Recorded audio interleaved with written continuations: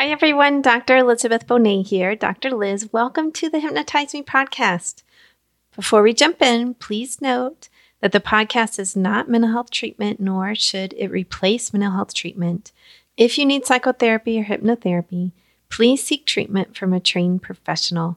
I do hypnosis all over the world, so please feel free to contact me through my website, drlizhypnosis.com, DRLIZ hypnosis.com.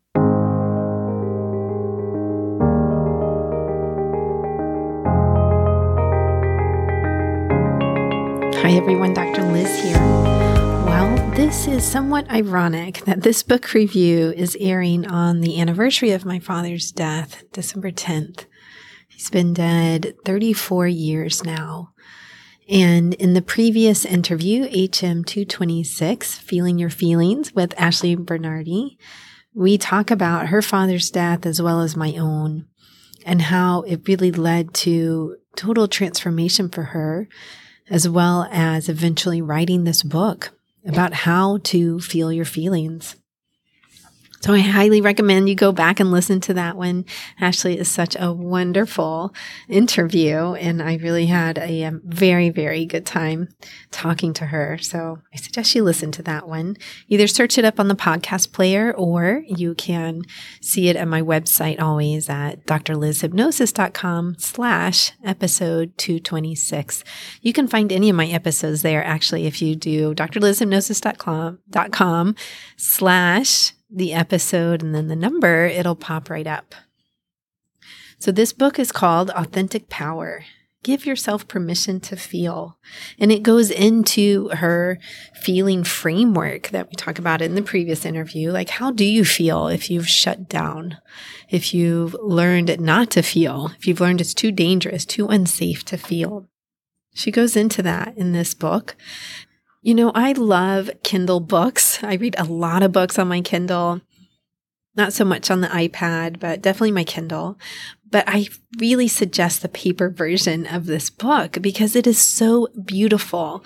Like, the cover is beautiful. The print is beautiful. She has these feeling affirmations in them.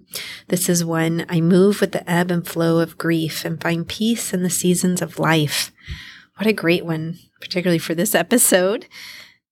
And the affirmations are printed on a beautiful background. Then she has room in the book for some journaling. So a healing practice is what she calls them. She has several healing practices in here.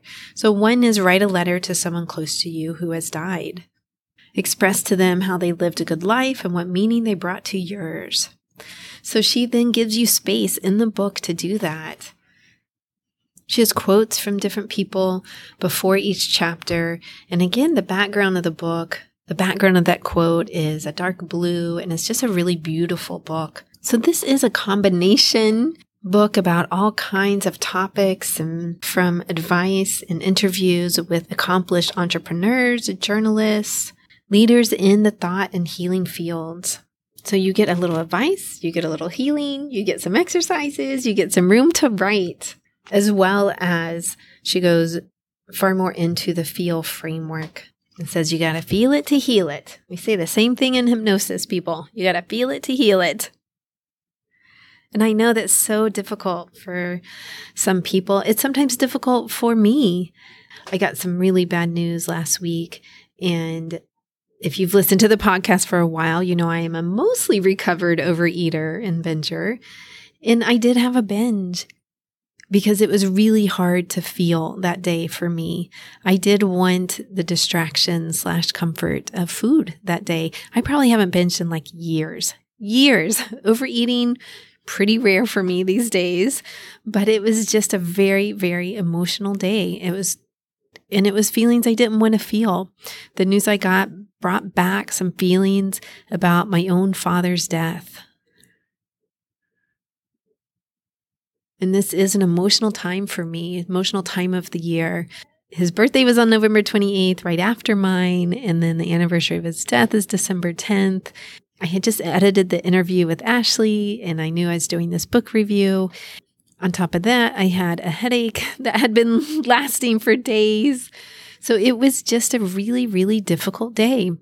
I talked to my best friend who's in Seattle about it actually, because I had heard someone say that food is not comfort.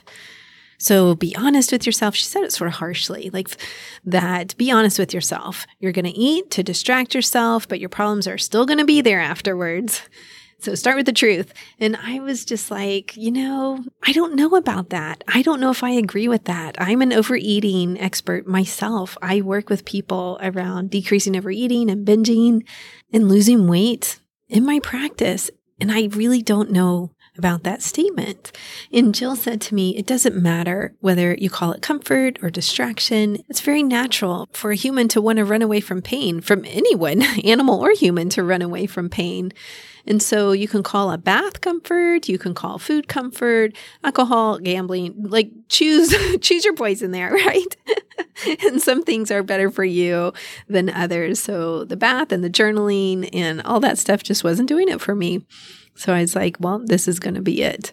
It's funny because I said to my husband, I said I would get really drunk, which again, never happens for me. I'm a very rare drinker. Sorry for all the drinkers out there if you feel betrayed in this moment. I know there's a lot of you out there, but I hardly ever drink, meaning once a month, less than once a month, people. But I said to my husband, if I didn't have a headache, I would get drunk right now. But I did have a headache and I knew it would make it like 10 times worse if I did drink. So instead, I made cookies, people. It was a comfort for me. All kinds of things are a comfort for me. That can be a comfort for you. It is an attempt to run away from pain. And sometimes that's okay. What's interesting that I didn't feel shame after it. I did it very consciously. It didn't feel compulsive, like I have to eat these cookies. It was just more like, I want to, and I'm going to tonight. And this is going to be the dopamine hit from the sugar that I need right now. I'm generally low carb, so cookies are generally not on the menu for me on a regular basis. So it was quite the dopamine hit. I know I'm just sharing now about what's been going on with me, but back to Ashley's book. It is lovely. I think it would make a really beautiful gift for someone. There's Christmas, there's Hanukkah, there's birthdays coming up. I'm sure there's some kind of holiday where you could give a gift whenever you listen to this. But I did want to air it before Christmas in 2021 so that people have the opportunity to buy it for someone if they would like to. It is a really beautiful book, beautiful to hold and read and see, as well as really beautiful exercises in it for your own healing. To buy it for yourself. It would be a nice present for yourself. The link to get it is in the show notes, as always, or on my website. You can see it there. And I hope for a peaceful holiday season for you. There's still so much grief in the world right now with COVID still going on. So if you're going through grief, I wish for you moments of peace, moments of happiness, good memories of the loved one you lost, that they come to you easily and they give you some comfort. Peace.